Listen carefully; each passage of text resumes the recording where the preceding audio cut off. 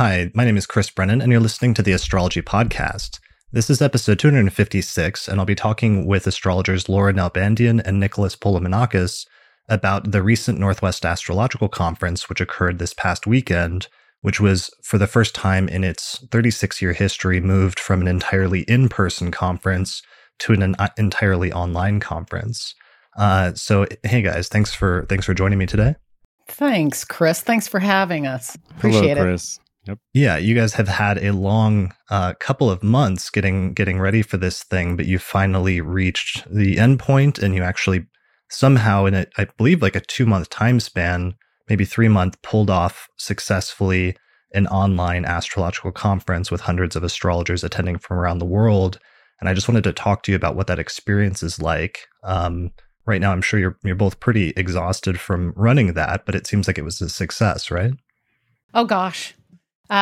Better than I could have even imagined. I had a lot of hope, but no real experience with a virtual conference online platform. I mean, I teach online, that's one thing, but running a multi-layered major astrological conference with 6 breakouts going at the same time was not something I had ever done before. And the technology was all new to me. And so it was probably late March that I made the decision. Okay. And this is something, so just to give people some background for those that aren't familiar with the conference, this was going to be the 36th NORWAC, and the first one happened way back in 1984, and it was actually started by your mother, and it's been a family-run conference that entire time, right? Absolutely. Yes, my mother started it in 1984. I would have been 25 years old, and it has been a mainstay, and it has been run by our family. So I became my mother's business partner for NORWAC probably somewhere in the early 90s, and took on a partnership position with her, us doing it together, and then increasingly took on more and more responsibilities, speaker selections, lecture selections, contract negotiations, all of that. And probably as we get closer into the 2010s, I'm taking on more and more, and then as mom's condition worsens, I'm taking over the whole thing. So I was pretty much and she was pretty much retired, and I was doing pretty much the whole thing anyway, with her advice, and then her condition declined, and I was, so here I am. I've been pretty much running it for a while, even with mom alive. I was running most of it. So in 1994, so you're Saturn in Capricorn, right? So was that part of your Saturn return story, was starting to become a partner with her in the family business? Well, my Saturn return was 1988. Saturn return in Capricorn? For me, yeah. Okay. It's 1 degree. My Saturn return, I would have been 29 in 1988. Got it. Okay. Yeah. And so that was Uranus. I think Neptune hit first, the Uranus hit, and then Saturn hit in 88. In 94, that's another 6 years later. So, I mean, it's closing in on the Saturn square, but it wouldn't have quite reached there yet. There was a lot of things going on, a lot of transits. You had that pile up in Capricorn back in, the early 90s into possibly even 94 that would have gone over. So my earliest planet in Capricorn is 1, that's Saturn. And then Mercury at 10, and then the Sun at 27. So it spanned quite a bit of. Go ahead. I think I was mixing up the Uranus-Neptune conjunction that would occurred around the 1992, 93, 94 time frame that was in Capricorn with Saturn return, which is not necessarily the same thing. And just to bring Nicholas in, and you were originally a student of Laura's, right? But then you started working the conference, and you've worked with the bookstore and also helped with recordings over the years for the in-person conference. Correct. I still can't remember the moment or how I found Laura. For some reason, I think of a bulletin board in the grocery store or something. I don't know if you had I never put stuff up on a bulletin board in a grocery store. I don't know how that's interesting. Happened. I don't know how I found you, but wasn't it like 97? It could have been 14 years ago. Yeah. I actually, to be honest. But yeah, end up being a student of Laura's and being in class at the house and numerous students on the couch, basically. And cool thing about Laura, many cool things was, there's times she would come or we'd come to class and she'd have a stack of books just to give away. And, some people were on the books. I was always on the books. You were always on the books. Yeah. You're like, well, don't take them all, Nicholas. Okay. Like, in particular, I remember like Robert Blatsky's progression book, just looking at it, I'm like, okay, what's this? So, being in class and learning from Laura and so on and so forth, I think there was a time here when the conference was coming up. I had no idea about the conference, no idea about the Washington State Astrological Association that meets every month. I just was in Laura's house. So she talked about this conference that they do, like, okay, whatever, and I didn't have any money per se. And so it was presented to be like, well, you could help out, like be a room monitor. And that's, that happened and I didn't know anybody and I did the room monitor thing. And, that happened the next year. And I don't remember when exactly it went to the level of like then doing stuff with Greg, as in helping Greg help the room monitors. Right. Right. So, I don't remember which year, but it slowly progressed in that way. And then the bookstore and so on and so forth. And along the way, going to other conferences actually. Mm-hmm. And seeing how they're run and understanding and getting to know the whole community. So over the years, it got to this place. And then, here we were this year and things shifted so fast, with COVID. Exactly. Yeah. And the thing is I turned to Nicholas because of his experience with Tony Howard. I knew that Nicholas had the experience that I really needed. I knew him well and know him well. So I felt comfortable working with him. So that's how Nicholas came on board, helping to craft and shape social media, helping to, I think, a lot in terms of the marketing, in terms of social media, did quite a bit of that.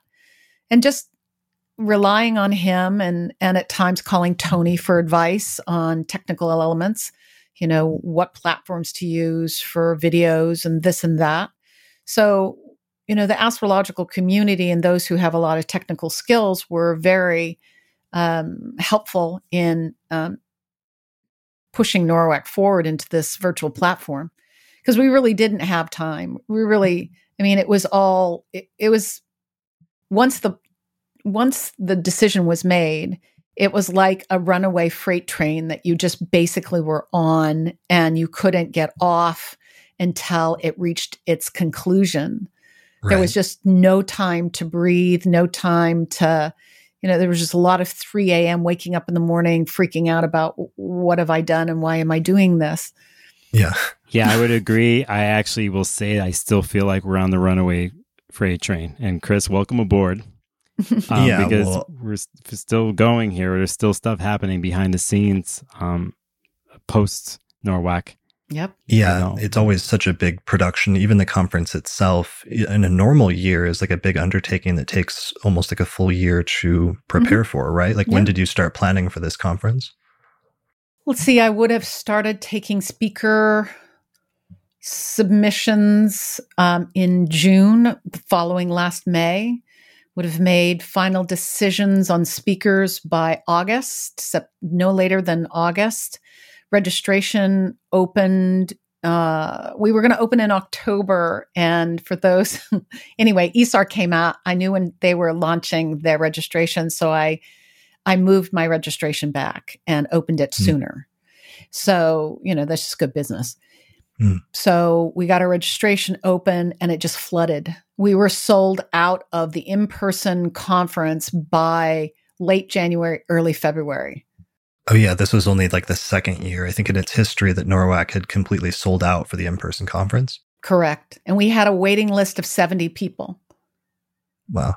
Okay. And we were just getting ready to, I was just getting ready to spend a couple of grand on new short throw projectors so that we could take up less real estate in the big ballroom and put in probably 25, 30 more people. Okay. But that all got kiboshed. Yeah. And in terms of timing, because it's an annual conference, it always takes place every year on Memorial Day weekend at the end of May, basically, right? So it's not like there's no real negotiating in terms of moving the dates or anything. You always know it's going to be that 3 or 4 day period at the end of May. Unless we know in advance that a major conference such as UWAC was going to happen on Memorial Day weekend. And then we have enough notice that I have leeway with the hotel to move it to another date. But I usually have 3 or 4 years of contracts already signed. I already know my dates. They're already done. So, our next year is Memorial Day weekend falls more squarely on the end of the month, something like the 27th through the 31st. Okay. So in terms of when it was always going to be then, and it wasn't like you were going out of your way to pick this set of dates, that's just when it happens each year. And you roll with it. And I'm sure there's some years that have like better astrological alignments that weekend and like, other years that don't. Yeah, there was one Mercury in Pisces retrograde and one Mercury in Aries retrograde that were particularly obnoxious, where we walked into the hotel and it was like we'd never been there before. The hotel didn't even have anything set up the way they normally had it set up. It was all backwards and it had to be redone. And Wow. it was just like, how long have we been coming here? So yeah, I mean, you take what you get when you're looking at that kind of weekend. There have been, our first NORWAC was not on Memorial Day. It was in March. And we've had some on Easter. We've had them in April. We've had them in March. But when we landed on Memorial Day weekend, that is the one that has been the majority of our 36 years have been on Memorial Day weekend. I like the fact that it's in the sense not elected. Me too. There's something about it because if I think about the years I've been there, there's been a bunch of Mercury retrogrades during it. And, you look at it and like, oh, here we go, especially from the point of view of like Greg and I, whenever we're dealing with tech stuff. So it's like, it's this thing. It's almost a running joke. And but I kind of like that it is, on the same weekend every year, besides the UAC years. But even this year, if you were looking at the transits, what's going on, right? Certain things and Venus retrograde and Neptune's involved. There's a lot of mutability going on. I will say, coming into this, knowing my own personal chart, I was kind of like, okay, I'm sweating this a little bit, transit wise. But at the same time, it's Memorial Day weekend. It's always here. You just deal with it. And that's the thing. It's look, the transits are the transits, but I actually don't overly focus on them, the chart itself of the current conference, because it's going to be what it's going to be. And if I do the best I can, stay present, focused on what I know to do, and that I have a long history of doing, then everything will be fine. And it usually is. Right. That's almost a really good lesson to take from it when you have something like that where you can't control it necessarily. You just do your best and you can observe the chart and like make notes from that or learn things from it. But that's not, otherwise the point is not to try to avoid something per se, but to roll with it. And this year more than any other year must have been a great demonstration of that. Yeah. I mean, I had looked at my solar return and knew something was coming. I did not know what. I thought it was all in my personal life and not in my business life. And this came along and I really wasn't in January and February. January, not at all. Was not cluing in. February, started getting the inklings, right? And then we hit March and I'm like, oh my gosh, now I'm calling the hotel. I'm getting information. What's the deal? What's my cancellation policy? How much will I owe you? What's the attrition? Yada, yada, yada. And then panic starts setting in. Right. So what was that process like? So that's basically in the middle of March is when the entire US just goes on lockdown and it becomes clear that an in-person conference is not going to happen. So at that point, obviously you panic, you start calling the hotel. What's the sequence of events? Well, I call the hotel and I first get the salesperson who's really not in the know. And so he kind of delivers some And I've been with this hotel 20 plus years, maybe 25. So I know everyone, but I don't know this guy very well. I've only met him once. Which is one of the benefits of NORWAC is it's always at the same hotel that's not far from the airport. And it creates this kind of familiar, like home-like environment. In addition to the fact that it's a family-run conference, not just that's been handed over from your mother to you, but also your brother, Greg, runs the bookstore, and your daughter and your son are often helping with registration and recordings. So there's this sense of every year coming back and like familiarity with it. Absolutely. So I have this relationship with them. I had both my parents' memorials in this hotel. Staff came to both my parents' memorials that were there. I had my 40th birthday celebration in the suite upstairs. They let me have it for my 40th birthday, so many years ago. So there's a connection I have with them. And so I ended up talking to this guy who is not part of that history. And he said, well, you have your attrition is right now, if you cancel, you're at 30 or 35% of your guarantee. And your next rate bump up is in it was 5 days from then, which was almost going to double the amount. So and then there was you have to make like an agreement with the hotel that you're going to fill up a certain number of hotel rooms, and there's certain food. And food costs for in terms of the banquets and how many people will be there, and you have to promise that those people will be there and pay for meals or rooms. Otherwise, you have to pay. Otherwise, some I have percentage. to pay it. Right. Okay. Exactly. So that's that cancellation clause that says if you cancel within a certain frame, you have to pay 30% of the overall expected revenue that they were expecting based on the contract. And that's why you have to walk very carefully with your guarantees. And if you overpromise and something like this happens, then you're in a world of hurt. Right. Yeah.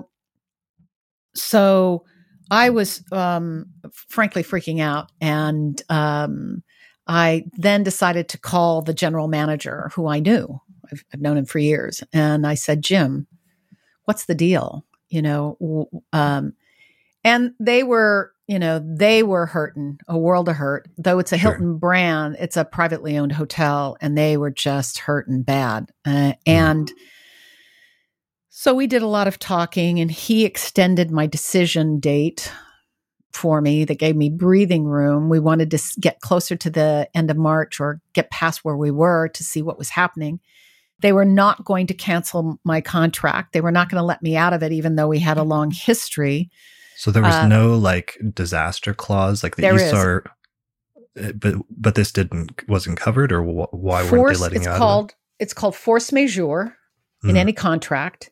In order for force majeure to hold, the government, whether it's city, county, state, or federal, puts into place an order or some kind of order that says you cannot meet. Now, at that point, that order only went to May 4th. Okay, so it fell just short? It did. And so if I held out and did not cancel and was hoping for force majeure, the conference was never going to happen, right? We knew that. Right. And so they were trying to get me to move it to a different date, which wasn't going to work. So basically they came back and said, we've offered you alternate dates. Since you have not taken any of those alternate dates, you are still bound by your contract. We do not know whether we will be in a state of force majeure by the time your conference happens. So I ran the risk of, a bigger amount if I waited to make the choice. And then I was caught in limbo. What do I do? So I came back to the hotel, and on a phone call at the date we had suggested, I talked to the hotel general manager and the senior salesperson, and they offered me half of the early attrition and as a dollar amount. And in order not to prolong it, I just took it. I'm that type of person. I got to move on, right? So you took a financial hit, but it wasn't. It was big and considerable, but not as big as it could have been, or especially if you waited longer. Correct. It would have been. would have been 3 times higher than the amount I was owing that they cut in half. Not the 3 times higher than the amount I paid. That would have been the amount I would have paid at the end if I had waited, would have been 6 times higher than the amount I paid because it was cut in half. So I have Saturn in the 5th, people. I'm not a gambler. Sure. I'm just not. And so I had to make a decision, pay the money. I figured if NORWAC could limp through, make it, pay that, at least pay back that penalty, and then make a little, because it is my living. I'm not a consulting astrologer. I don't do readings for a living. I do them periodically, but it's not how I make my living. I make my living running NORWAC. So, right. And you've had a history of organizing not just NORWAC, but also other conferences like the last United Astrology Conference and another one years before that, and other regional conferences. So this has been your primary thing for a while now? Yeah, it has. So, the threat of having no income, the threat of not having enough money to finance NORWAC next year, that was all looming. It was very, very stressful. The feeling of letting down the legacy by canceling it and not having an in-person conference, not knowing how a virtual conference would look. And I just leapt. I just took that leap of faith and went. And I said, we have to do it. I have no other choice. I have to pull this off somehow. So that's late March. I've got from late March to May. So it was less than 2 months we pulled this off. And do you mind if we share your chart, just because you were having some amazing transits the past few months that were very descriptive and illustrative of all of this. What house system do you normally use? I use Porphyry. Porphyry. Okay. Let me cast a chart with Porphyry. Although in every other house system, it doesn't change except for whole sign houses. Right. I came into your class using a Placidus, and we were having a running back and forth argument for months because you tell me, no, Porphyry. And then my Pluto switched or something, and then it all connected. I started using Porphyry. I am a whole sign house user too. Yeah. So.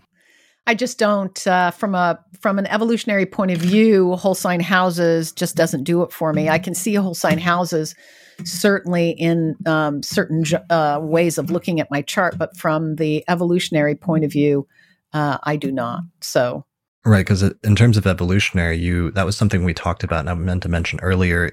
We did a profile in episode 75 of the astrology podcast. Was the last time you were on, and we did a profile with Gary Lorenzen about your mom, Maggie Nalbanian.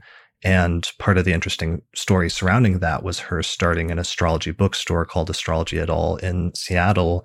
And that was actually what preceded NORWAC. But you got in kind of at the ground level of evolutionary astrology because one of the in-house astrologers at Astrology et al. Was the Jeffrey founder Green. was Jeffrey Wolf Green. Mm-hmm. So, and it's funny because your then experience of that was different because you grew up around the bookstore, and Jeffrey was just like the astrologer, one of the astrologers around there. Yeah. I mean, he's, like an older brother to me. So sure. That's the environment we were in. It was a magical environment. I was totally blessed. Totally. I can imagine. So here's your chart. One of the things I was just thinking about when you're describing all of this was just Uranus stationing earlier in Taurus earlier this year, and then starting in January, I believe, and then started to move forward. Mm-hmm. But it's just been going over your whole midheaven and other placements there. And it seems like the unexpectedness and the disruption from your normal yearly, annual, thing was a large part of that transit.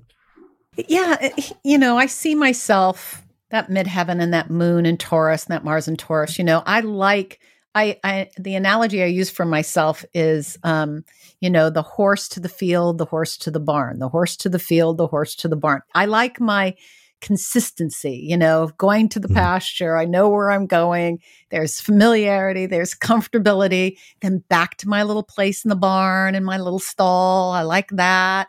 And so, 20 some odd years of going to the same hotel. We change things up some because I do like that, but there's this consistency through the whole thing. And all of a sudden, that's not happening. Right. So it's like, oh my gosh, and that Uranus triggered off my midheaven back in 2018 when I was right at the height of, as we were doing the UAC 2018 conference. That was that May of 2018 in Chicago. So Uranus got as close as it was going to get at that point, and then backed away. But it certainly triggered some things off. It was a wild ride. And basically, it's just, all the earth in my chart has had to get over itself and become more adaptable. Right. So your midheaven's at 5 degrees of Taurus, and Uranus stationed at 2 degrees of Taurus in January.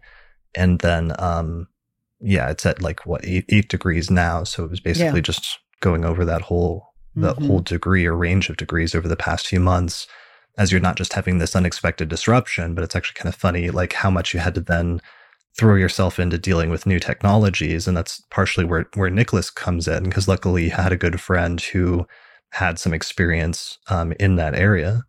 When did you guys start talking, in March about this? It would have been right away. I think I pretty much called you right away and said, I want to hire you. And you were like, yes. Yeah, I'll do whatever it takes. I told you, I remember, I go, whatever it takes, Laura, we'll do this, because even the week before when we were talking personally, within your family, certain things, there's honestly a mourning. Yes, there was. Tears, man, there's tears. Yeah. It's shocking. So, it was sad because I did feel like I was letting NORWAC down. I felt like I was letting Mom down. I felt like, here it was on my watch and the burden of it on my shoulders. And, this isn't life or death. I'm not going to equate it with what people are experiencing, but there is, when you're emotionally invested in something, and something like this that has a lineage to your mother, to my mother, who I was very, very close with, and being a Capricorn who shoulders responsibilities in a very serious way, and sometimes disproportionately so, maybe even inappropriately so, to take on responsibilities that aren't mine. And things were beyond my control. And so what could I do to then salvage the situation? And it was, I can name the people that helped me. I have the organizer's brain, and I have the fortitude and determination of that Taurus on the midheaven that will push itself to all limits to get something taken care of, right?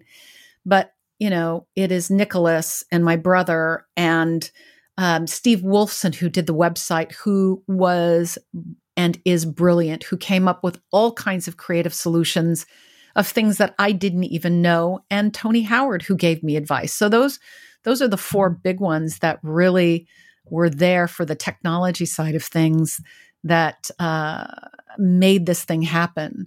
And just being caring, kind people who supported me and knew how important this was to me and to my family, and had been connected to my family enough that it meant something to them.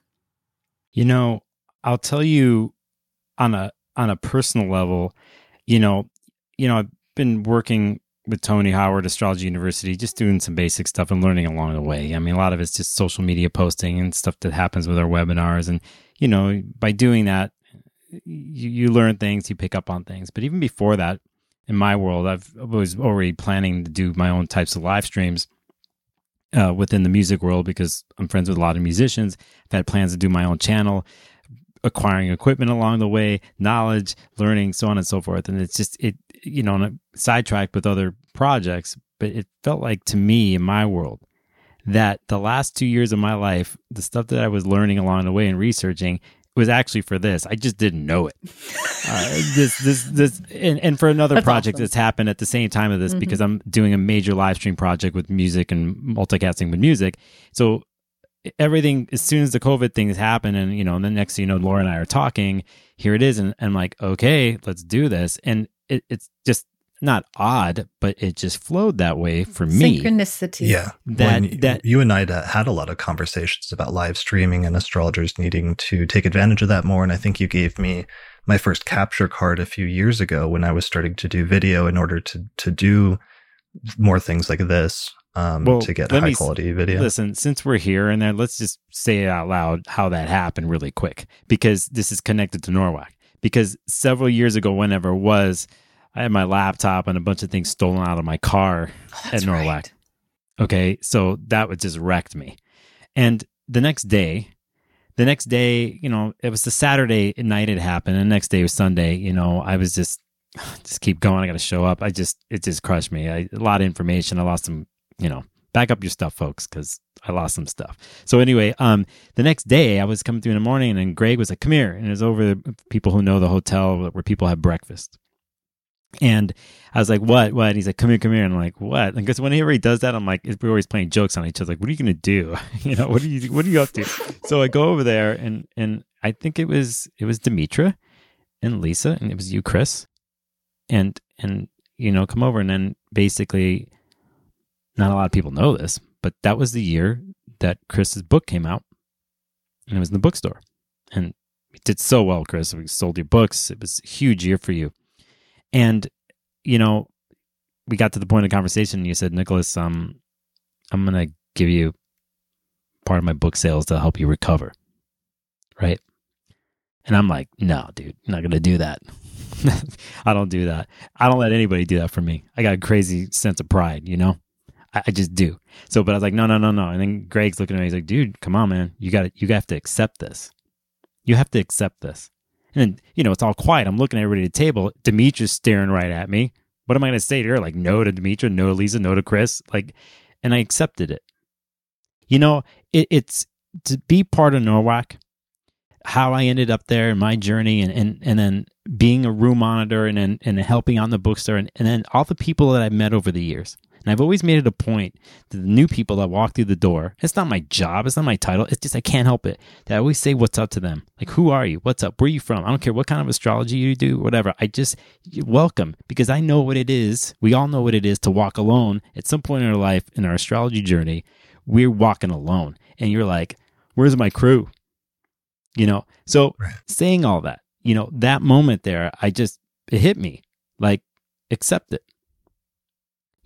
So I did. And the next day was Memorial Day, so on and so forth. And it just so worked out. Like, I think Lisa and Chris were like, we're going into town. We're going to hit Pike Place Market. No, I'll pick you up and go ride. I'll meet you. Come on, let's go hang out, And so part of what happened there too, it just popped in my brain that night. And I was like, I had a capture card I brought to you. I'm sorry. What is a capture card? Oh, it's like something that connects like a nicer camera to your computer if you want to go above doing just a webcam.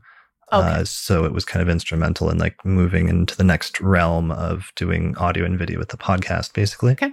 Yeah. But he happened to give it to me. Yeah. So basically the next day, I'm just, I can't completely accept something. I feel like I have to reciprocate. That's just who I am. But it just made sense. I followed it. I go, hey, Chris, take this capture card, just is. We had a beautiful lunch, so on and so forth. So to go back to your capture card thing, by the way, and technology and how we start talking about this, and to come to now, and into this moment, and all of a sudden we have COVID and there's this thing, and Laura's calling me to do it. I'm like, whatever it takes, and from that moment, I'm like, okay, I think we can do this. We don't know what's going to happen, how it's going to form itself. But one thing I could say about myself, and actually, the family, it's like being around the Nalbanian family and Marcella, we're all pretty good with going with the flow, and we're all used to being with each other at the conferences and dealing with each other's quirks and our emotional places, and knowing how to hold space for each other when things are heavy. We've had experience doing this in person at the conference. So here we are in this, it's a new thing. So there's the thing of trust. You could trust people. And I know I trust Laura, and Laura could trust me, that type of thing. And that's the only way you could pull something like this off. And there we were, all 7 of us in my house, in different locations in the house. And, for 4 days, I mean, they didn't stay overnight. They went home each day, but still you're not roaming around the hotel and being able to go up to your room and take space. And so there that was, but we did great. That's part of the family dynamic of NORWAC. Like when you had that crisis, Nicholas, where somebody broke into your car, like in the middle of the conference, like everybody felt bad and wanted to make it right because no one member of the family should have something bad. Mark Jones came up to me the next day and he's like taking money out of his wallet. I had other stuff that happened to me afterwards, where it was just like it hit me. I knew it before, but it just hit me in a deeper way. Like, this is my crew. This is my family, and I think, it's the most, in my mind, in my view of NORWAC and my participation in it, it's the number one thing. It always has been. It is. And I think people feel that. It's not fake. It's real. It has me. Part of it has to do with that. And it's messy sometimes. It's messy. Stuff goes down. We're all concentrated in this hotel, this funny hotel that gives you warm chocolate chip cookies. There's all these funny, quirky things, but it contributes to the space. There's people working there, the hotel, the bartender. We know the bartender. Yeah. And everybody who comes through, for the most part, contributes to that. And I'll say it felt that way this past weekend. Yeah. That was part of what happened. Is another crisis happened, but then it seemed like different members of that family or that crew kind of stepped up in order to do what was necessary to still make it happen, because it was important to everyone. Yeah, I think that. All right, so once I knew the mechanism, right? Once I knew the mechanism of how this thing was going to happen, then my next level of concern, I think, that was the mechanism. The mechanism was, okay, we're going to use Zoom. Okay. We're going to have 7 computers, 6 for the breakouts, 1 for the main room. We've got this website platform we're going to use, Restricted Content Pro. It does a lot of things. We're going to use that. So those basic technical elements, we were working on what kind of other equipment we needed and running.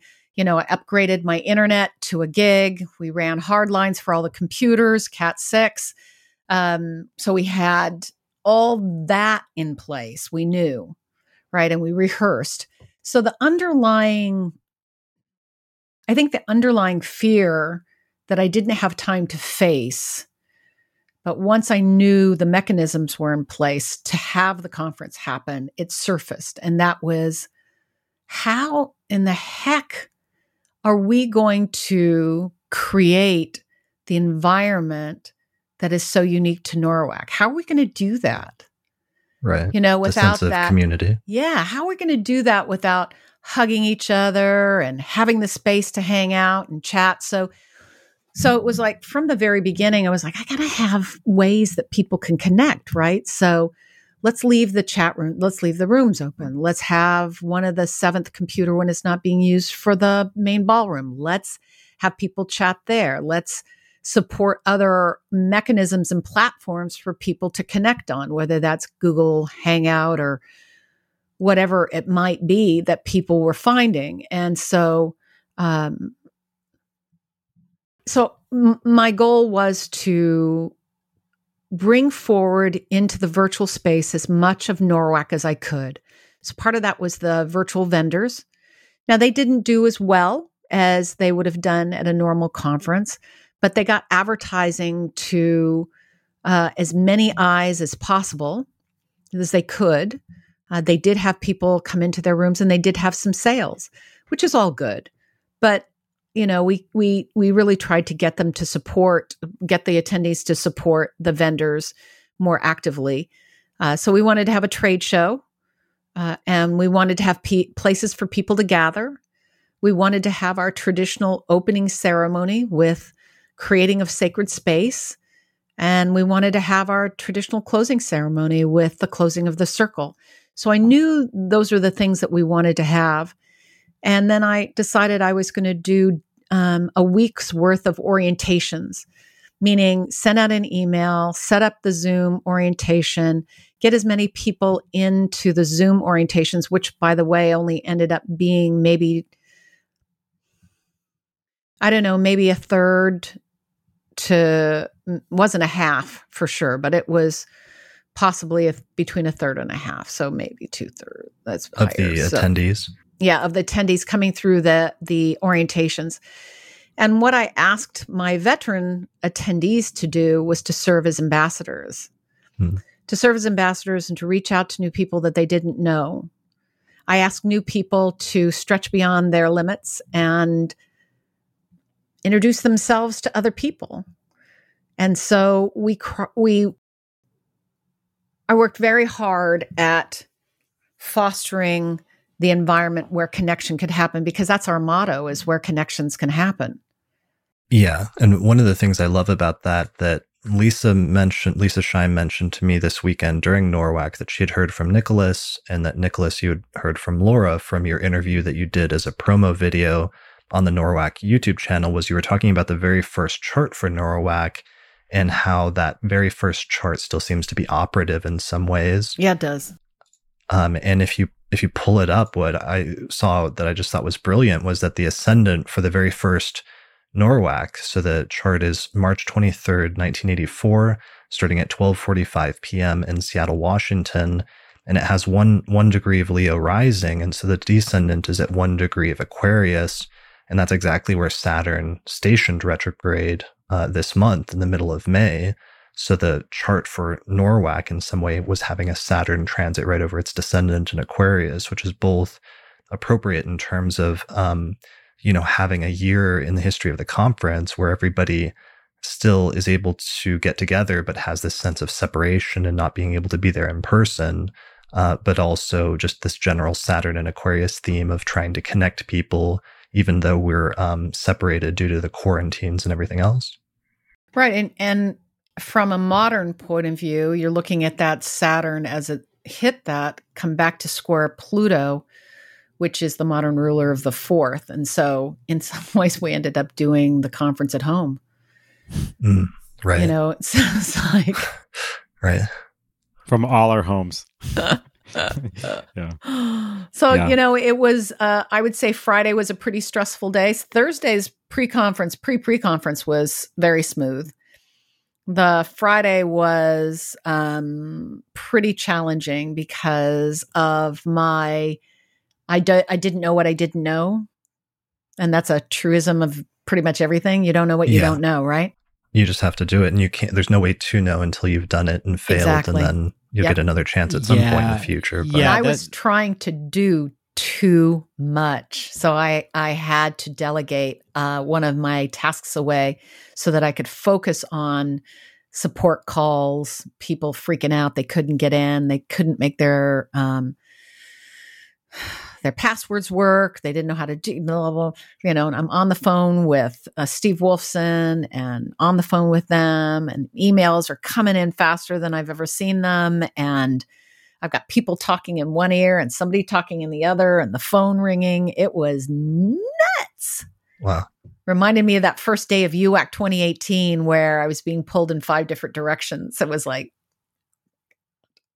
yeah. And let me show the chart for that. So this is the chart for the opening of this year's NORWAC, which opened on Friday, May 22nd, 2020 at 12:45 p.m. in Seattle, Washington, with early Virgo rising. Mm-hmm. Yeah, that early Virgo rising. When we we left our Leo rising charts behind and came into the mutable cross, that was really a shift. But I think, my natal sun sits right there at 27 Capricorn. And, there is Saturn on one side and Jupiter on the other. So Jupiter's pushing from behind and Saturn's in the front saying, slow down, sister, slow down. Right. I have a 20-degree Gemini sun.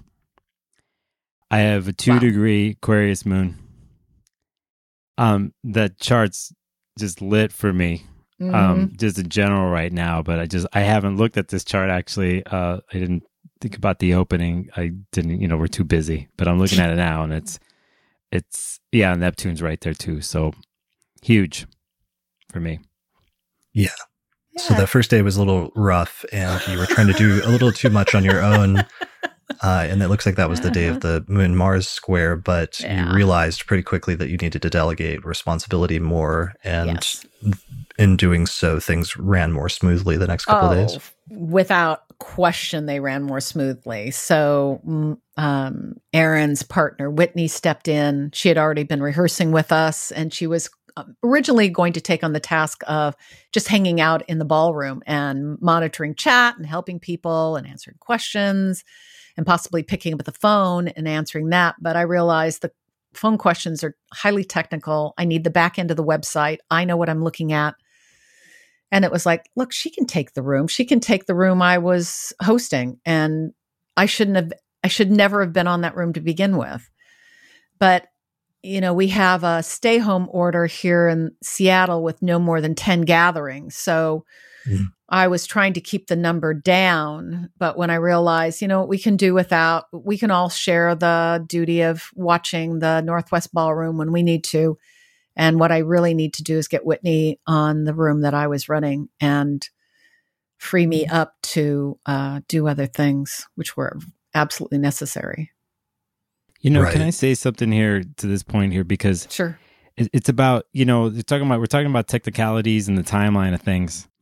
And before that, we're talking about just what NORWAC is family-wise. It's almost, to me, where not just us, we're trying to do something new and trying to pull something off, but everybody's been doing something new before this because of COVID. Everyone's had to learn how to use Zoom or Google, whatever app.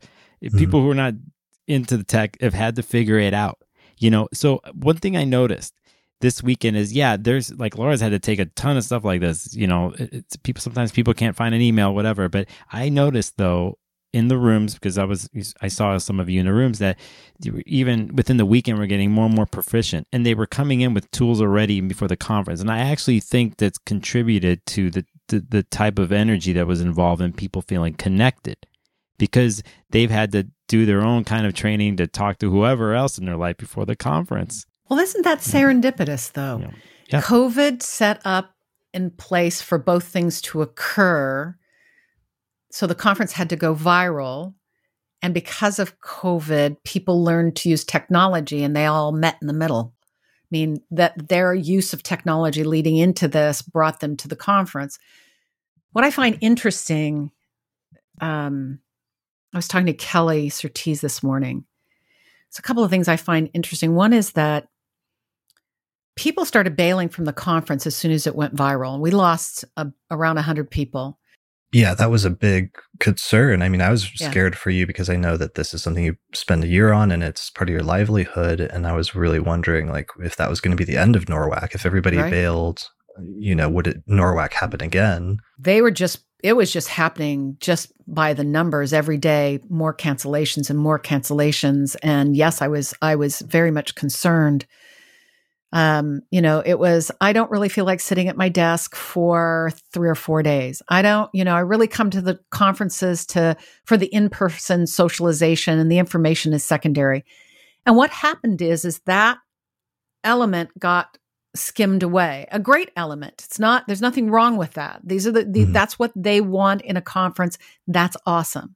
Right. Sure. So what it left were that people were more interested in information and wanted the information. And then I got a big push from you and Kelly and Austin on your podcast, and people from all over the world who had not been able to afford travel and hotel and food expenses, but had always wanted to come to NORWAC because of its high caliber of speakers and all of that. Mm-hmm. So that started happening. And I think then what I also noticed is some of the people who canceled came back. Mm. They re-registered. And because what was happening is that this was now what conferences were going to be for this year, right? It was either going to be this or nothing. Yeah. Right. And there's so much uncertainty, I'm sure, in March and April that everybody was just canceling all their plans. But once you realize that this is like the new normal, you sort of have to adapt. There you go. That was it. That you hit it right on the head, Chris. It became the new normal. And it was like, oh, okay. This isn't the anomaly. This is what is. And if I want to connect up with my friends and learn astrology, this is the way it is. That's just the way it is. Yeah, there's an acceptance that has to happen, Yes. or it did happen. It's different for everyone. Some people, it's more resistant to things changing and shifting.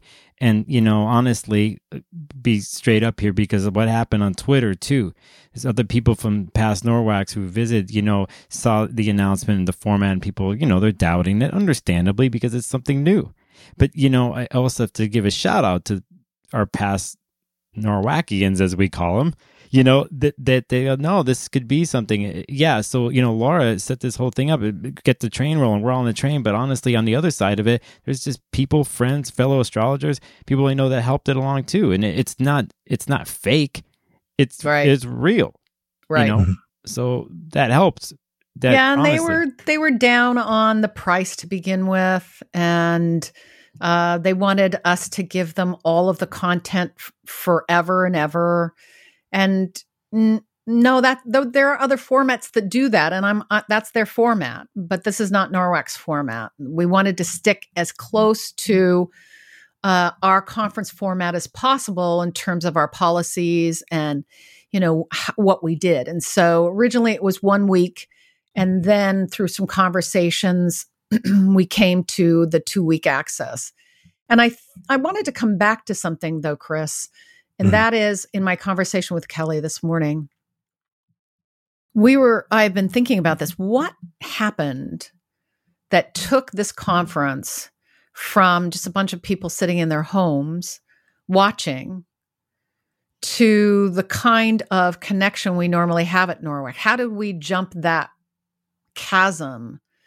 And I realized that there were a couple of components. One is we are a family-run environment. And because we're family, we have this connection with us and we carry that connection. And there's a kind of ease of behavior that we have with each other and an ease of behavior. We've created relationships with the speakers. So the speakers know my children. My children have been at NORWAC since they were babies. Jen was born in 1983. So she was just a year old when the first NORWAC happened. And Aaron was born at the end of 1984. So he was a baby the following year. So they have been at NORWAC since they were born, basically. And so people know them. And so the speakers know them, the attendees know them. So getting into the chat room, there's this familiarity that starts to happen. We're chatting with them. How are you? Yada, yada. So happy to see you. And then we start seeing veteran NORWACians, right? We're talking to them. They're cross-talking. And all of a sudden, this energy is starting to connect. It almost seemed to me like a web was being woven of energy as people were reaching across to each other, energetic, saying hi, connecting up, inviting new people in. And so I think that there was so much foundation of familiarity between the NORWACians, the veterans, the speakers who knew them already, because they've been coming to NORWAC so long. So I think that really helped to create this environment that was not sterile, not stodgy, not isolating, and not cold. There are so many people who have sent me emails. So many people have posted on Facebook their exact feeling. And some people who posted, even at NORWAC or conferences in the past, I felt awkward, overwhelmed, and shy. And I didn't feel like I could step into a group of new people. And that would be me if I went to a conference. I would just go to my room, right? If I were an attendee. So that's what they were writing. They were like, normally I would just go to my room during lectures. I felt overwhelmed. I'd just wander the halls, kind of disconnected. And they felt more connected in this environment with this platform than they would have coming into the conference in person. So all kinds of magical things happen that, again, you can't know until it happens. Yeah, one of the things I thought was really interesting was seeing during the live lectures, when everybody was attending through Zoom, there was always a lively chat and discussion between people as the lecture was going on. And Sam Reynolds mentioned once that it was almost like as if we were all sitting in the same lecture room, but you could hear everybody else's thoughts, and there was some kind of telepathic connection between us. But I think that really helped, was an interesting and innovative facet of this that I didn't anticipate, that helped to create a greater sense of community and connection between people, and was something you wouldn't have normally in a standard model of a conference. Right. And people really loved coming back into the classrooms, talking to the speakers, or jumping out of those classrooms and heading on over to the Northwest Ballroom to hang out and chat and just, connect with one another, build friendships, say hi to old friends, all of that. So I think that was the right choice for me to make, so that it wasn't just have the classroom, shut the classroom, right? So that there was a place for people to virtually gather. That was the right thing to do. Yeah, and that was both the challenge, but also where the innovation took place of figuring out how to create a social element to an online conference, since that's such a huge element in NORWAC in general. So even just going ahead with the conference in general was important in terms of helping to foster community, I feel like, this year, because NORWAC was one of two big in-person conferences that were supposed to take place prior to COVID in 2020. And the other one is the ESAR conference, which is supposed to happen in Denver in September, but seems like it's all still up for discussion. And the official newsletter that they've sent out has said that they're not sure if it's going to happen in person. And if it doesn't happen in person, they do not think that they want to host an online conference, although we're still waiting to see if that's the final word. Yeah. But that was what was important about NORWAC, though, is the fact that you did step up in order to make the entire in-person conference and put the entire conference online. I think was crucial, because it could have ended up being, or might end up being, the only major event that happens in the astrological community this year. So it plays in the United States, yeah. Because the AA conference is going to happen in England. And I've been in contact with Wendy Stacy, and we've talked regularly and supported each other. But I would say this, yes, NORWAC is not a volunteer organization until it's at conference time, when volunteers come in exchange for doing room monitor work or whatever, they get the conference, right? This was not a volunteer process. Right. I paid people to do this work, from Nicholas to my kids got paid because they put in hours. The web guy, Steve Wolfson, obviously is paid. So, ESAR is built on volunteerism.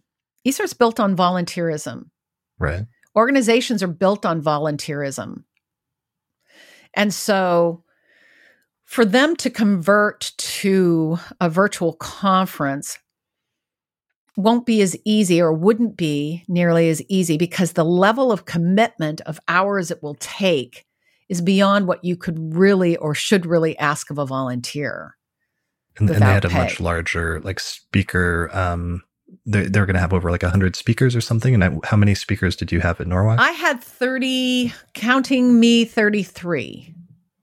Okay. So it's that's a lot, but you guys were able to pull it off. But then multiply that by 3 to 100 something, that starts getting right. a lot to manage. Yeah, we do have a lot of single lectures, a person doing one lecture, but a lot of our people are doing multiples, and that's not something you get as much at the bigger conferences. Because I was the coordinator of UAC 2018, as a thank you, ESAR did give me 2 lectures for ESAR 2020. One I earned through voting, and they gave me the second one. So the first one was not given. I was actually up on the charts for that. So my point is that it would take a lot for them. They would either have to pay people to do it, to bring that off and have that kind of commitment, or they're going to have to scale it back. And that's why, when you're dealing with one lecture per speaker at the highest, the majority are doing one lecture, then you're going to have space for more speakers. And that's what they want to do, because with ESAR and with UAC, you want to get in as many speakers as possible. It is so that new speakers can be launched and seen. And because UAC is such a singular event that happens once every 4 to 6 years, you never know when the next one's going to come around, and getting, people want to get in. So you got to make it so that you can get a higher number of speakers in, so UAC had 170 and ESARS would have had or will have 100. So managing 100 speakers is very different than managing 30 or 33. Sure. I'm already thinking, I was just thinking about those of you watching who are speakers, because I got a hold of you to do some tests, what it takes to do that and the tech aspects. And on my end, it was trying to line all that up. And then we're talking about 100 speakers right now for ESAR. And I'm just like, oh, wow. That's because that's in itself, its own job, its own thing. And having to have conversations with speakers on the tech end, to try to bring the highest quality you can under the circumstances, but under the highest quality you can, like the audio, the visual, just because something like this, Zoom, any lecture you're doing here virtually, that's the one of the most important components is the experience. It's not ever going to be the same as it is in person. But since we're doing this here, you have to make the effort and try to go as pro as possible. And the best way. And me, I was like, I just got to get the mechanisms in place. And you and Greg were like, no, you got to make sure all the stuff is in place. I'm like, well, you guys do it. Yeah, we had this big ring argument, and then Greg and I, we're used to doing audio and all this stuff. Before we're like, no, we got to talk to them. So those types of things. So you're talking at a scale. That was one of my biggest concerns, actually, when it was switched to an online conference. And I think I said a couple of times, I was like, make sure people get decent microphones and there's some kind of prep, because that's always my biggest struggle with the podcast was, even if you want to do an interview and somebody has an internet connection, if they speak into a built-in microphone on a laptop or a webcam, it when you edit it in post, it really just does not sound good when you listen to it again afterwards. So sometimes like having an external microphone or buying one is like a necessary thing to get good audio, and I knew that would be a stumbling block if people weren't thinking about those things. So that was one of your jobs that you like helped coach people on, right, Nicholas? Yeah, I mean, I'm going to be straight up. I still feel like I didn't do the best job I could have. But when you're dealing with human beings and you're talking, and so little time, right, you can only do so much, right? And so you're just like, hey, and I'll be honest. I mean, one of my I was just trying to charm people, speakers watching. Like, do you want to look good? Do you want to sound good or not? So it's one of those things I had to say. But for our end, because you want to have the best copy, this is for the future. This is it. You only get one shot, right? Mm-hmm. So it's. I mean, I'm really critical of my own work, so I'm like, okay, I could have done this or that, and I thought about it even this morning when I got up. But you have to make the attempt. So it's like for people out there who are thinking about taking things to another level, you're going to start your own podcast, your own channel, or you're going to maybe do a virtual conference. You got to invest in the equipment the best way you can. Do the tests. If you get an email from somebody like me, you want to do the test, and even though you've done 100 Zooms and you run your own school, you got to do it anyway. And go through the motions. Because what happened this weekend a couple times, and I'm glad that I did the test with many speakers, some of the things I did with them, when challenges did come up, they knew exactly what to do. We knew what to do with them. We're in the moment, and you adapt. So we're, again, to go back to how we started talking about this, we 30 plus speakers, so on and so forth, and you get to something bigger, and that's a huge task. And it is. And it can't, like, go back to you, Laura. You were talking about volunteer. It's a huge task. You got to pay somebody. You got to take it to that level, You do. And the fact that we had all the computers, we hosted all of it here in one location, which is not something I think ESAR can do. It's going to be a big lift for them to get to something, I think. Do I think it can be done? Yes. But it's going to take a major restructuring. I had to restructure the whole schedule. I redid it. Luckily, serendipitously, everything fell into place. I mean, is this Jupiter on my sun or what? Yeah, it's stationed right there at 27, right? Yes, it's stationed right on my sun. I thought for a while, Laura, are you overshooting this? Are you biting off more than you can chew? As my mom used to say about Jupiter, she said, Jupiters, you're biting off more than you can chew, girl. So I thought, well, maybe I am. Maybe I'm thinking too big.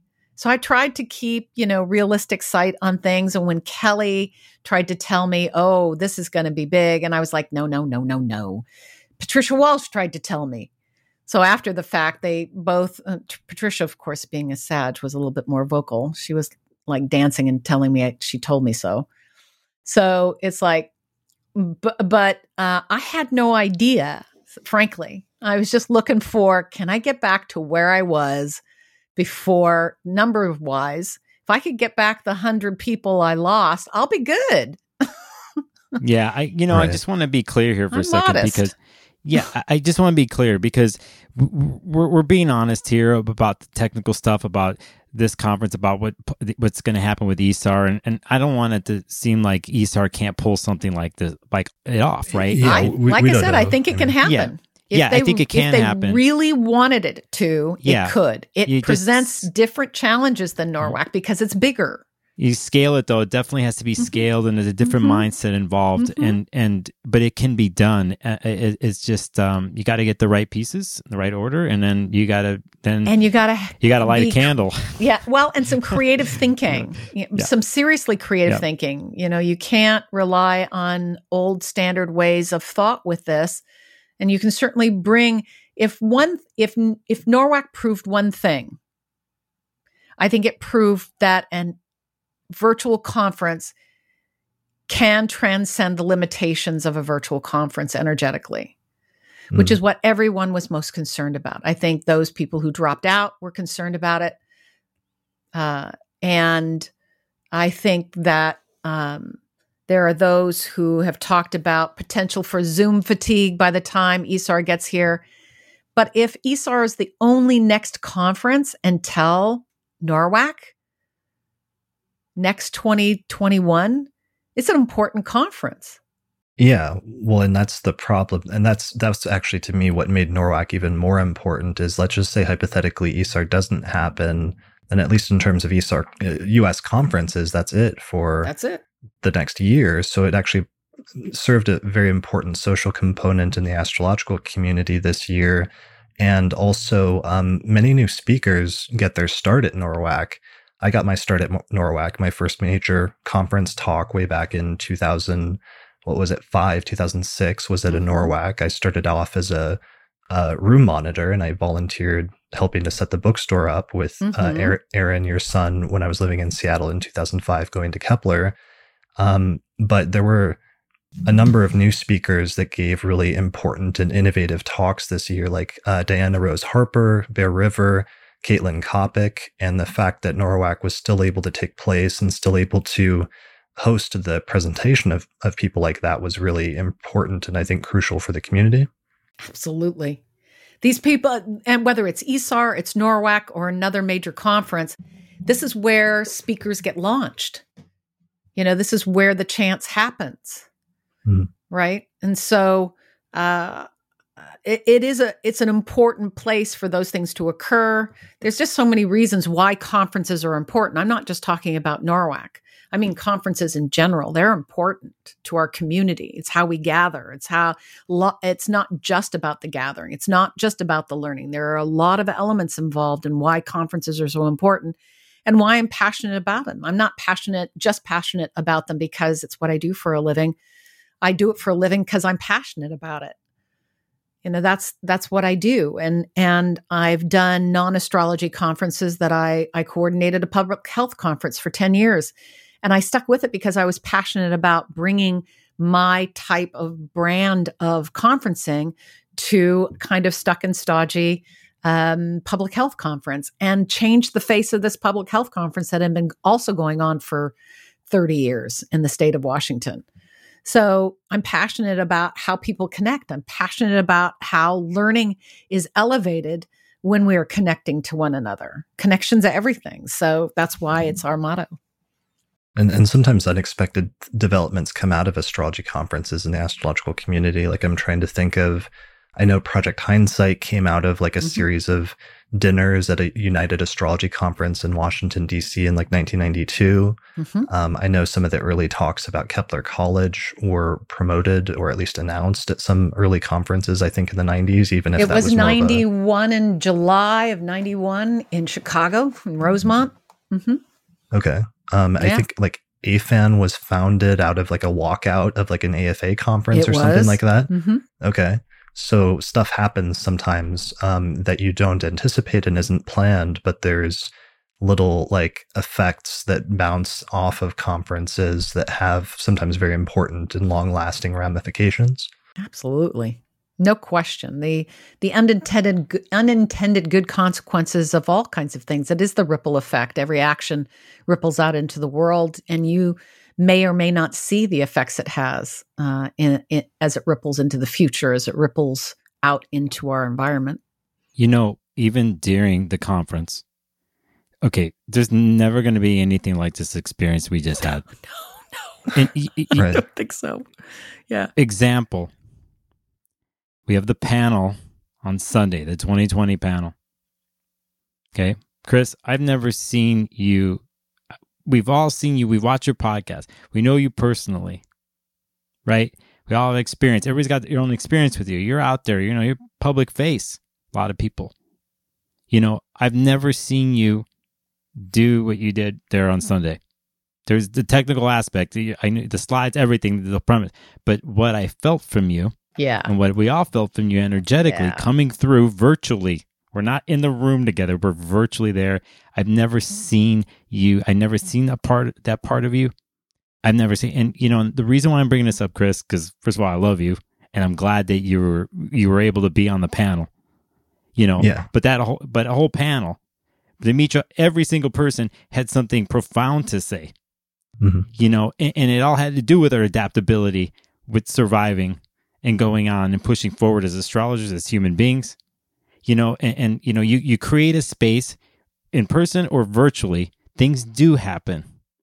People step up, whether they know it or not. We all step up and we start to, we're connected.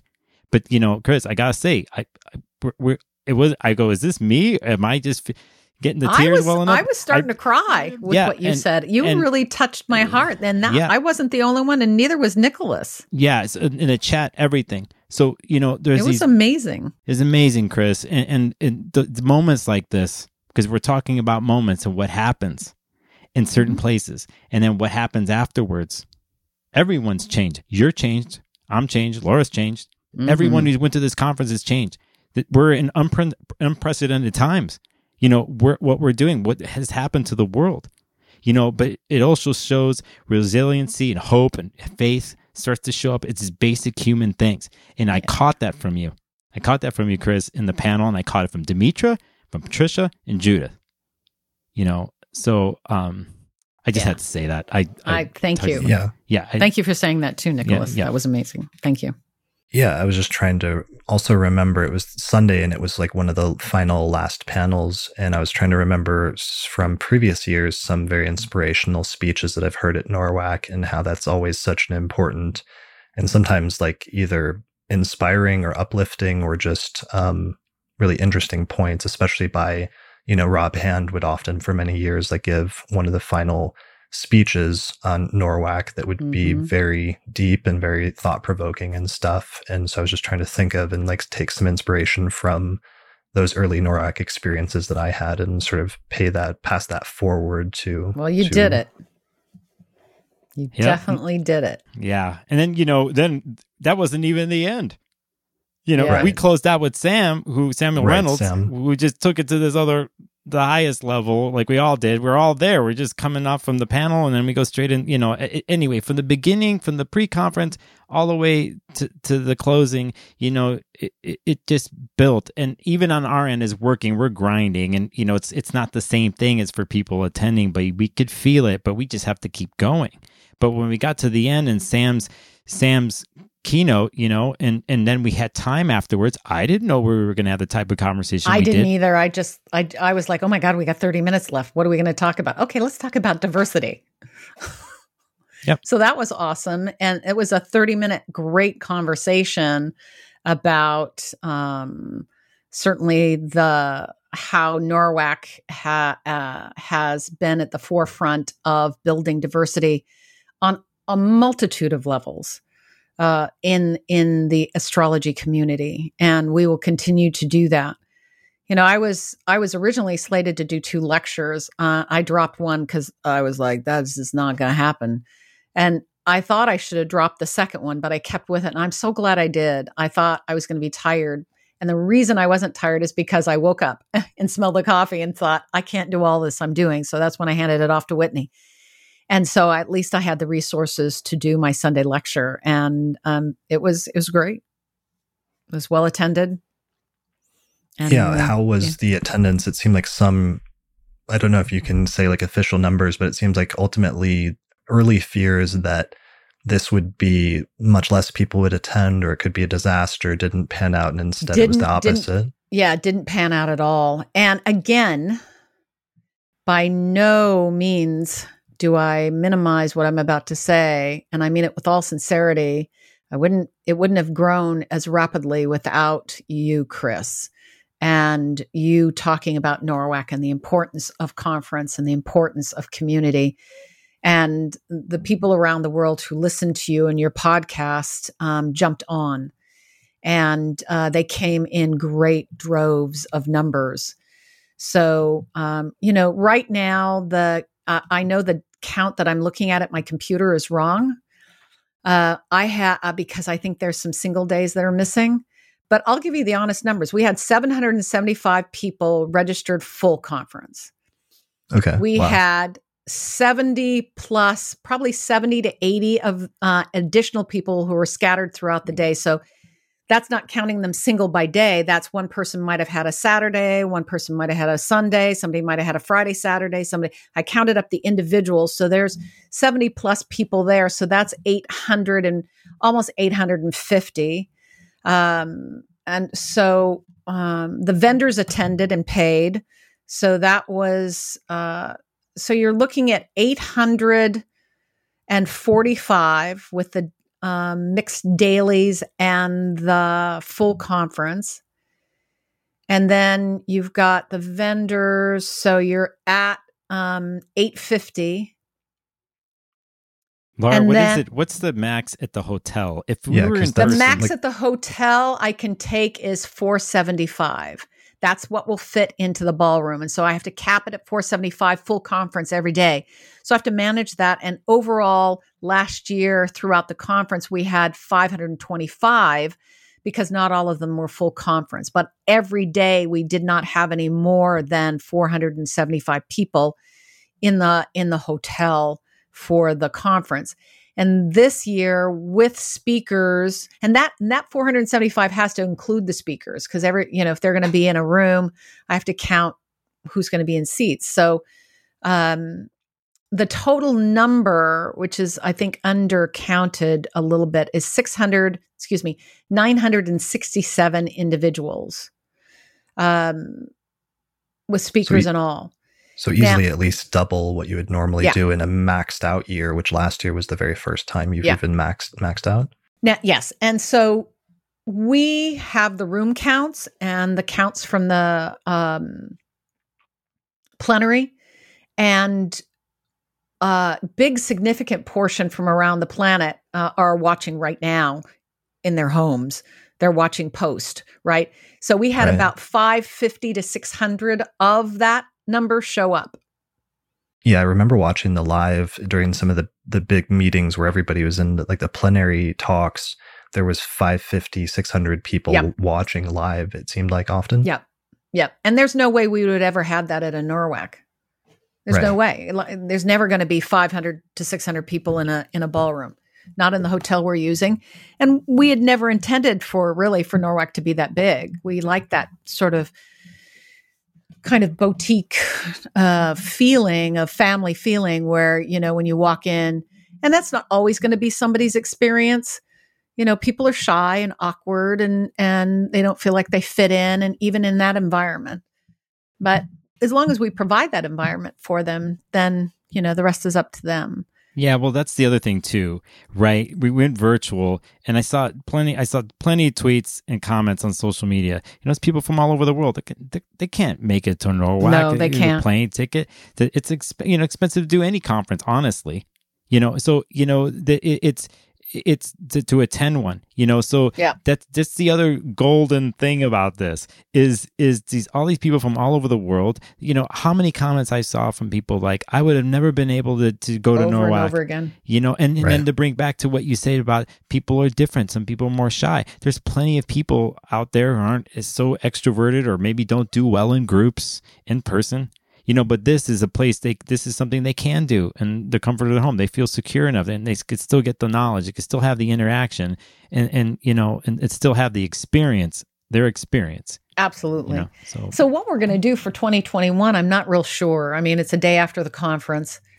I've got enough voices speaking in both of my ears to tell me to do a dual conference, and I'm not inclined. To try to do a hybrid where it's partially in person again, but also partially online? It's still on the table. And the reason why it is sitting closer to the edge of the table to fall off is that we will end up running 2 satellite conferences in the same space at the same time. Right. So there's the in-person conference happening, and there is a online conference happening. How to get those 2 merged together is the deal. Otherwise, you're making me nervous. You're making me nervous right now just talking about this. I have to make these decisions, and it's like, how are we? It's like Demetra was like, well, can't we bring cameras into the lobby and bring screens in and then it's like, okay, then people in their homes are just watching people in a bar have fun. How is that fun? So I haven't quite put it together yet, and certainly anybody who's got a grand idea can certainly email me. Yeah, and well, you're going to have to do it. You don't have a ton of time, right? In terms of making a decision, like you've got, because you said like over the summer, like right now, very soon by June is usually when you would start doing like speaker applications. And I think you said you launched, was it in September last year that you launched registration for the in-person conference? Yeah, I've got to do advertising, and all of that has to be set in motion by July and August, and sometimes even sooner for the Mountain Astrologer. I've got to have my ads. I've got to get in touch with my ad designer, graphic designer. I've got to cull through the names of speakers that have already reached out to me for 2021, then go through my lists and see who I want to bring back. I have this sort of in the back of my brain. I want to bring back a lot of people that were this year so that attendees can have a chance to meet them. I just don't know yet. The way my brain works, I have Uranus on the ascendant in the 12th. It in conjuncts Mercury. And so I have to let things go. And they will come to me as to how it should be. And it usually comes in time that I have to make the decision. I will know what I need to do. And so I take in, and my husband is very creative. So he's been going, well, maybe you could do it this way, and maybe you can do it this way. And so I told him this morning, I said, it's great that you're sharing your ideas with me. Something will click.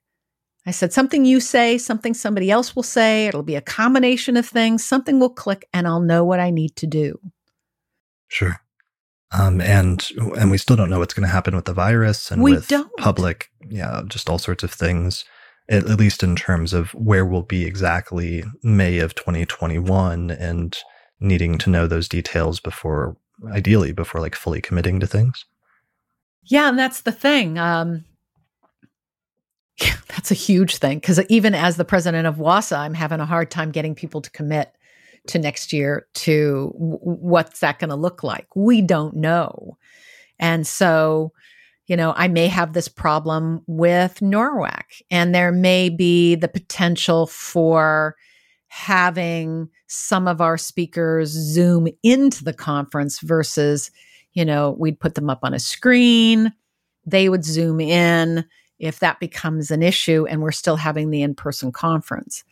So there's just so many unknowns, Chris. It throws me back to what I was experiencing in March, where just so much unknown, and trying to make a decision in the face of so much unknown is really hard. That does remind me, though, in March, I meant to thank you guys because you mentioned WASA, the Washington State Astrological Association, which is the local group and astrology group in Seattle that you're the president of. And I remember we were trying to figure out what to do that month with our local meeting. And you were the first group I remember in the country that announced that you were switching your meeting online and you would not be meeting up in person. And there was still like, it wasn't clear yet because this is like slightly before the lockdowns fully went into place, but you guys kind of led the way there by. Yeah, we did. We did our first meeting in March was webinar. It was it was a Zoom, all Zoom. And so we've done March, April, May, and we'll do June. Lisa. Yeah, because you actually, March was, you did a lecture. I did it. Was it Rick? Okay. It was Rick Levine in April. And then Bear in May. And then Lisa in June. Lisa Scheim next month in June is speaking for WASA. So yeah, and then we followed your lead with the Denver Astrology Group that month. And Ariel Gutman still came out and we still streamed it from our studio because she didn't have a good enough internet connection to do it at home, but that ended up working out well so that we were still able to hold our meeting. Of course, I got sick like right after that. So probably running out to get like food for us that week was probably a bad call. But it was still an early like prelude to NORWAC, which probably gave you guys a little bit more experience leading up to doing like a massive version of that. I suppose, it's one Zoom per month. The class, I host the Zoom room for the lecture, and then the speaker hosts the workshop. So they have control over the workshop and they can close it down and do their thing and that sort of thing. Okay. So that goes to the thing we were talking about earlier. Like we've all had to like figure stuff out with tech here. If we're thinking about right. And I've been teaching at Soulwise. I've been teaching with Soulwise now since September. So that gave me some experience that I didn't have. And so we had already determined a distance learning process, all virtual learning environment before COVID even happened. So yeah, all of that I think underneath it all gave me the confidence, some level of confidence, obviously, to make the decision and move forward. But I got to tell you, I really didn't. I don't like it when I hear people say this, but I'm going to say it anyway. I didn't feel like I had a choice, and I know I had a choice. I know I did, but financially, I was up against the wall, right. And that wasn't workable. I was like, I was like, husband, if things go really bad, because we keep our accounts separate. Mm-hmm. We don't merge our money. That was the agreement. And we both were like, yeah, this is the way we're going to do this. So I was like, if things go really bad, I'm going to be the dependent wife. He's like, I got you, babe. I got you. Yeah. He was probably thinking that was a good idea about March, keeping those two separate at that point, maybe. Yes, absolutely. Okay. Absolutely. But no, we're all good with it. Yeah. So what was I going to say? So right now, one of the things that's really interesting is that the conference, while technically over, actually isn't over for most of the attendees, because one of the weird things that's happening that I was actually doing last night as I relaxed was I was going back and watching lectures that I missed. Yeah. Because that's one of the unique and innovative things about this conference. It again is probably going to end up being groundbreaking in the long term, but that people were not just able to attend the lectures live like you would at a normal conference through Zoom, but you could also, you have access to all of the lectures from the entire conference for the next 2 weeks after the conference ends, if you were a conference attendee. So everybody is not just watching other lectures that they missed right now, but there's also, like, I know AFAN is organizing watch parties. So groups of people, of attendees, are getting together and watching certain lectures. Let me tell you how we're doing that, because I'm connected to that, obviously, because it's NORWAC. Okay. So Patricia's launching a watch party and AFAN's going to do a watch party. So if you are registered, you were registered for any part of NORWAC, and there is we will have access through the login website. So let's say you only registered for Saturday, but AFAN's got a Friday gig going from a Friday lecture. I'm sorry, you won't be able to see it because it'll be done through the website. You'll go to whatever pages you have available to you based on what you paid for, and we'll put up the Zoom link with that lecture, just like we did in the beginning for each class. And you'll click through to their Zoom. One of them will be a NORWAC room that Patricia is hosting. and one will be an AFAN room that AFAN's going to host. They will put out a schedule. I'll send out an email blast to all of the NORWAC attendees, letting them know this is happening. Patricia's room, since it's a NORWAC room, will hold 500 people. So there's no limit for her. I don't know what AFAN's room will hold. It might only hold 100. Don't know how many people are going to join, but it's going to be a fun endeavor. They'll pick different lectures. Patricia's going to pick her favorites that she had missed and wants to share them with other people, like, a drive-in movie from your car, right? So her thing is, sit in your jammies and grab a bucket of popcorn and let's watch the lecture and then have a discussion afterwards. And she's going to invite speakers in. So I know she's choosing mine for Thursday next week. And so after the lecture, I'll pop in after the viewing and then we can all talk. So it's going to be fun. Brilliant. Yeah, I love that. That's really great. It's one of the interesting additional nuances and ways that it was developing a sort of community setting, even though everybody's in different places all over the world right now. Mm-hmm. There was also a lot of great social media stuff going on with people on Twitter. Yeah, that was largely driven by Nicholas. Who was the other person? Rashonda Jefferson. Yeah, Rashonda. Jennifer and Jen Gerking, or Jen Upton. I'm sorry. My daughter's Upton. Yeah, Jen. So that was so that was the social media team. It was Jen on Facebook and Instagram, Nicholas on Facebook. I was doing Instagram stories and a lot of other weird things. And then Rashonda on Twitter. Okay. Yeah. So it was a great team effort. Absolutely amazing. Social media was great. On Twitter, you can follow the hashtag NORWAC 2020, and there was just tons of discussions going on, especially with people either during or coming out of lectures, quoting things that they loved. There was this really amazing Twitter account that's new that was on Twitter that was at Cosmos and Psycho that was doing like memes of things that they learned during different lectures, which I know a lot of people. I'm so not a Twitter person. Somebody's going to have to show me how to do this stuff. Yeah, so I can find these stories. Get into it. Stuff. Yeah. But here were some of the sort of random memes, us promising ourselves we wouldn't cry during Sam Reynolds' lecture. Just about every sort of means. Ptolemy's logic regarding the lot of fortune representing finances, and there's a picture of a guy throwing it in the trash, and Van Dyke's name is over the guy. Lots of funny things like that won't make sense if you're listening to the audio version, but you can check out that Twitter account. Other things that went really well. I know Wade Caves was the MC, and he did an amazing job hosting and introducing the entire conference. He was great. That was his first time hosting, right? Yes, it was. Okay. Yeah, absolutely. So NORWAC's going to rotate MCs around. That was our goal coming into this year. So if you don't see an MC coming back right away, it has nothing to do with their quality or their ability. My next goal is to get a woman MC. We've only had one woman MC in 35 years, 36 years, and that was Gloria Starr. So it's time to find a woman who can be the face up there during the plenary. So that's my goal. Okay. And for the opening and closing, your good friend did that for the opening circle and closing circle?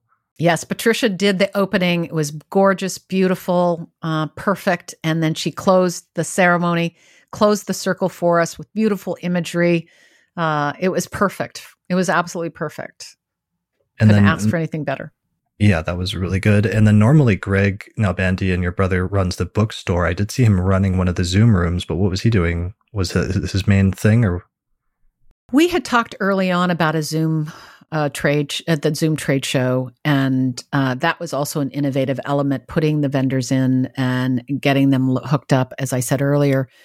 And we talked about him revamping his tired website into something that's a bit more modern and doing something. And he seemed pretty excited about it. But then he got so focused on, he got so focused on producing the conference, which he helped me with, that he took that on. And I could have gotten somebody to, host the room instead of him, and he could have focused on that. But I think it was right for what it was. I'm not sure how well a virtual bookstore would have done in the face of that anyway. You know, the vendors did all right, but not great. Virtual who bookstore. Were some of your vendors were, I know the Almanac team were there. Honeycomb? Honeycomb, Personal Astrological Almanac is also one of our sponsors, but I know they were there because they're unveiling like a new version of their almanac that they're coming out with soon. Who were the other vendors? Zodi Collection, actually, Deck called, and Mount. Zodi, the Zodi. Is it Zodi? Yeah. I thought they corrected me to Zodi. Oh, Zodi? Really? Yeah. I could be wrong. Apparently, they're getting a double plug. Yes, they are. Zodi, they do a deck and map. We had Astrolabe software, Astrograph, time passages. We had Bradley Narragon and his beautiful art. He said he got some sales. We had Sandy Ruvi and her intention beads. Love Sandy. She's great. Yep. We had, let me go to the website and take I guess I should say this one. We had Astrology University. Yes, we had Astrology University. We had Kepler College. We had... Time passages? Yeah, I said that. Astrograph Time Passages. We had them. Astrograph, Astrology University, Anagoronic Creations, Honeycomb Collection, Tension Beads, Kepler College, Luna Astrology, another software they were launching. They had launched a couple of years ago at NORWAC. Portland School of Astrology, Tarot with KDK, and then the Zodi Astrology Deck and Map. Those were our vendors. And they had each, most of them had produced a demo video. I posted that. They had Zoom rooms with times available to go see them. They had links to use discount codes to buy software or other products that they were selling. So I do think that if ESAR is able to do something, they should I use that word? Nobody likes to be should on. No, I mean, it's good to pass that information forward now that you've tried and learned. Yeah, and I think we can learn from it, and I think the vendors learned from it. Bradley started a thread with the vendors because he wanted to hear how everybody did, and so I'm getting feedback from the different vendors of how they did. And, you know, they had their ads in 7 rooms running in front of hundreds and hundreds of people every day. Mm-hmm. Yeah, I thought that was a nice touch, running the ads in the rooms before they opened. Mm-hmm. Or before the lecture started. Before the lecture started? Mm-hmm. Absolutely. So I think that was really important for them. So they got full advertisement. They had a vendor room and they got to go to the conference. And so I think that was good for them. Right. So yeah, I'm going to go back to, I guess things happen so fast. I think also, you know, with Greg doing the other responsibilities to put together a website in a certain way. 2 months. Yeah. Well, I did. Yeah, I know. But I think it's a different dynamic because it is. We're dealing with actual books. He would have to, but we talked about it behind the scenes and he already has it in his head for next year, even though it could be in person, to still have this new site and stuff. So it's coming down the pipeline. Well, bug him, pester him to get his website done, and he should. You know, these are the conversations we have behind the scenes. Yes. Yeah, I like it. It's a working progress. Yes. And speaking of books, you actually created a book list, Nicholas, for a list of like all the speakers' books that was really great on your website, which is sparklesofgold.com. And the title was just... I gotta be real here. I did a little bit of that, but DasmanNatalie.com, that's my partner, she came up with a lot of that, and she helped me do that. Yeah, I thought this was brilliant. And it links to, what's the website that you use? Because then it, some of the proceeds go to like a local bookstore. Yeah, the referral links. So just like Amazon has referral link stores for people, but this bookshop.org lets you have a storefront. You don't provide the books, you just get a little referral link. Where it takes you is to the closest independent bookstore where the book is.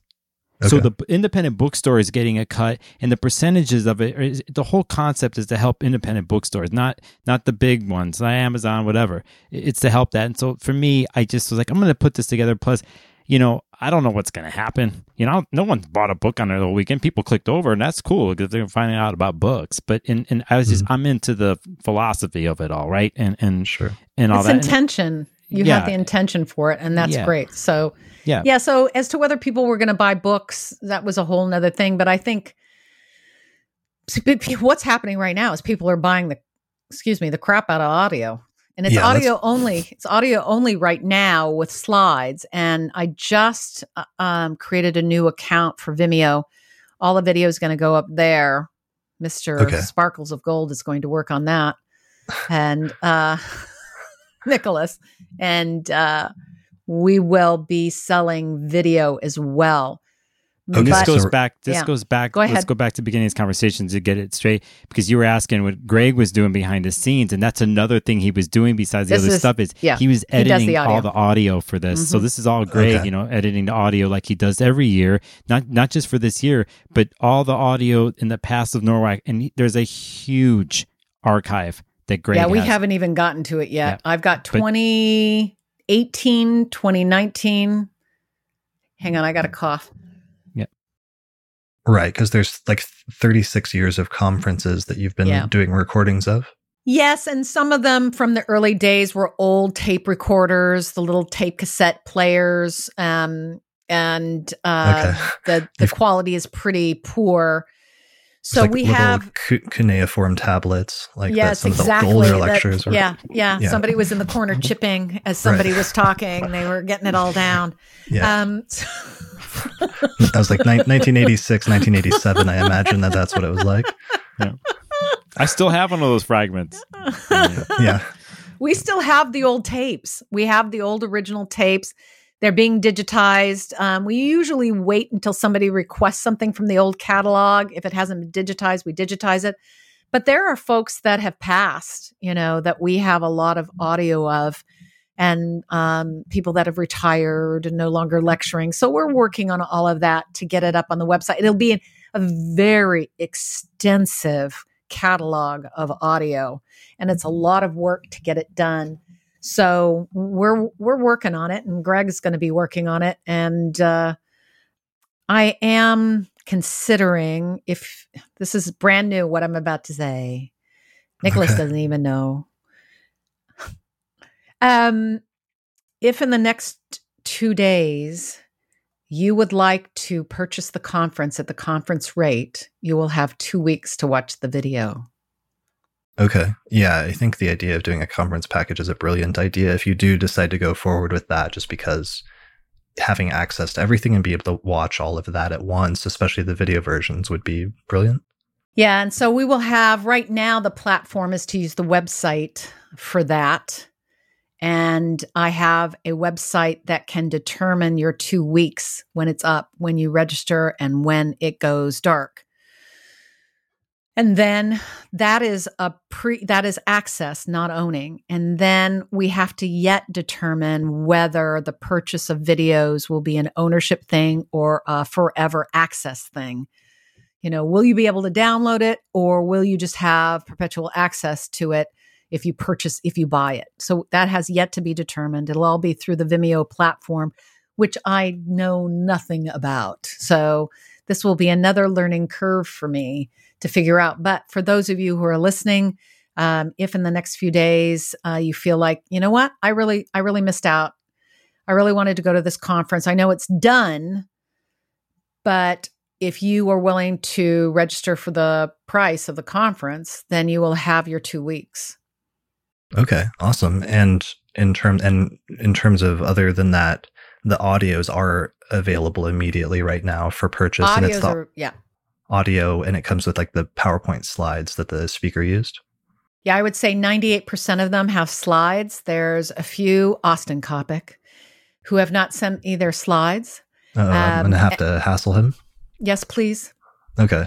And then there are some that didn't use them, like Jessica Lignato didn't use slides. The How to Become a Professional Astrologer was a great conversation, and we did not use slides. Stephen Forrest only had one slide, and really he didn't use it. So his keynote was without, and really, Samuel Reynolds was without. So there's a few that do not have slides because they weren't used. Sure.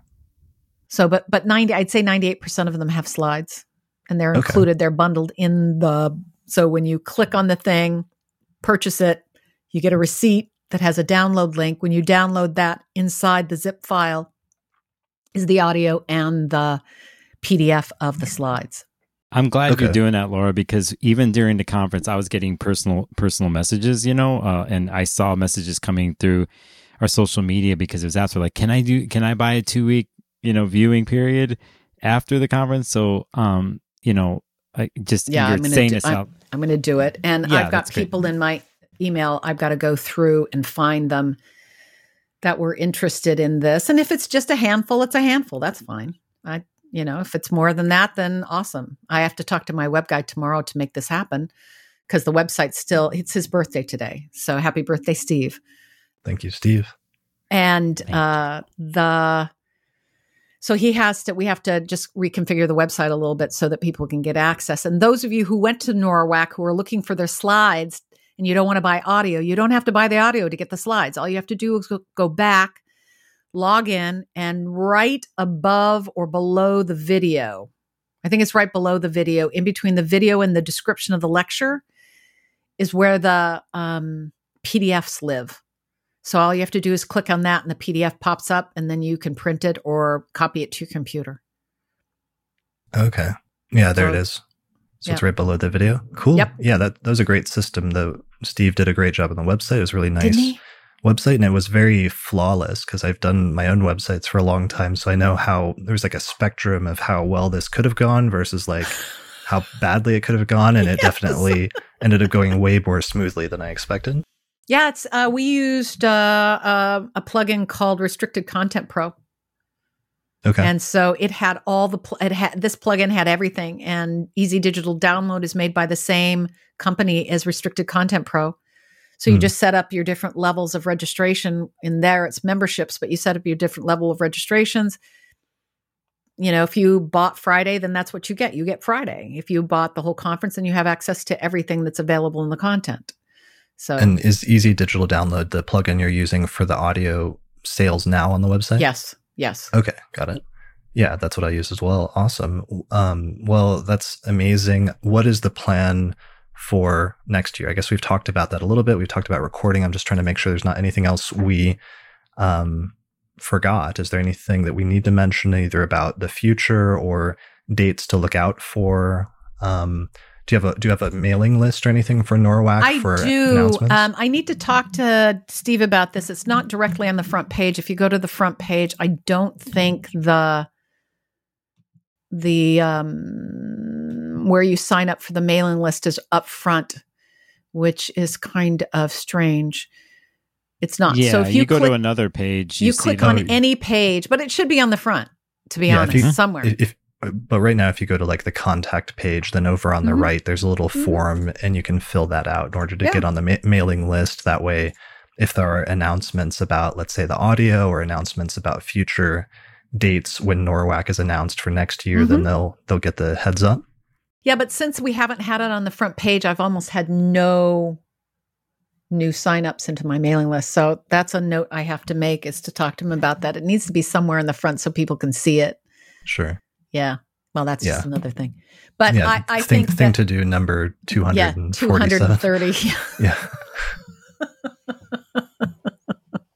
All right. Well, thank you guys for joining me for this today. This has been great. And I wanted to do this, even though you're so exhausted and it's been a long couple of months and a long week, just to document this, because I felt like this is a historic event. I felt really major Saturn and Aquarius vibes going on from, going from a 35-year in-person conference to suddenly doing something online, and lots of interesting things came out of that. And I just wanted to get some of that documented and share it with our listeners, and also for people in the future. It'll probably be interesting, because years from now, who knows what the standard will be. People will be doing VR conferences or what have you, and this will sound, very quaint, like the first time we did an online conference, but at least it will have been documented of, what happened. Oh, that's funny. It will be. You're right. I didn't even think of that. At some point, this is going to be that's so cute. Yeah.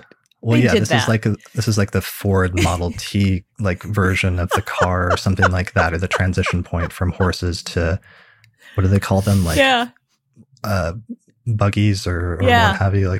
Horseless carriages, basically. Horseless carriage. Yeah, that's it. Horseless carriages. Yeah. So my brother says I'm Neil Armstrong. I landed on the moon. I don't feel that way, but it was innovative. It was forced innovation. It was necessity meets invention, right? Isn't that what they say? Necessity is the mother of invention, right? Yeah, I love that. Innovation as a result of necessity. That's a very good Saturn and Aquarius themes. Isn't I think it? that we're getting it. And this is only the very beginning of Saturn and Aquarius. So who knows what else awaits over the next 2 to 3 years, but this has been a nice preview of that. Well, I'm glad we did it, and I'm glad you asked us to do this. It was great. It was lovely talking to you, and I know my inbox is now filled with 100 emails. Right. Because I've ignored them. Well, I will let you get back to that. Thank you, and thanks, Nicholas, for everything you did to help get this together and promote the conference and everything else. And I'm looking forward to seeing you guys again next year for NORWAC 2021. Yep. We'll be there. Brilliant. All right. Thanks, everybody, for listening to this episode of the Astrology Podcast, and we will see you again next time. Thanks to the patrons who helped to support the production of this episode of the Astrology Podcast through our page on patreon.com. In particular, shout out to patrons Christine Stone, Nate Craddock, Marin Altman, Arena Tudor, Thomas Miller, Christina Caudill, and Bear River, as well as the AstroGold Astrology app available at astrogold.io, the Portland School of Astrology at portlandastrology.org, and the Honeycomb Collective Personal Astrological Almanacs available at honeycomb.co. The production of this episode of the podcast is also supported by the International Society for Astrological Research, which is hosting a major astrology conference in Denver, Colorado, September 10th through the 14th, 2020. More information about that at isar2020.org. And finally, also SolarFire Astrology software, which is available at alabe.com, and you can use the promo code AP15 for a 15% discount on that software. For more information about how to become a patron of the Astrology Podcast and help support the production of future episodes while getting access to subscriber benefits like early access to new episodes or other bonus content, go to patreon.com/astrologypodcast.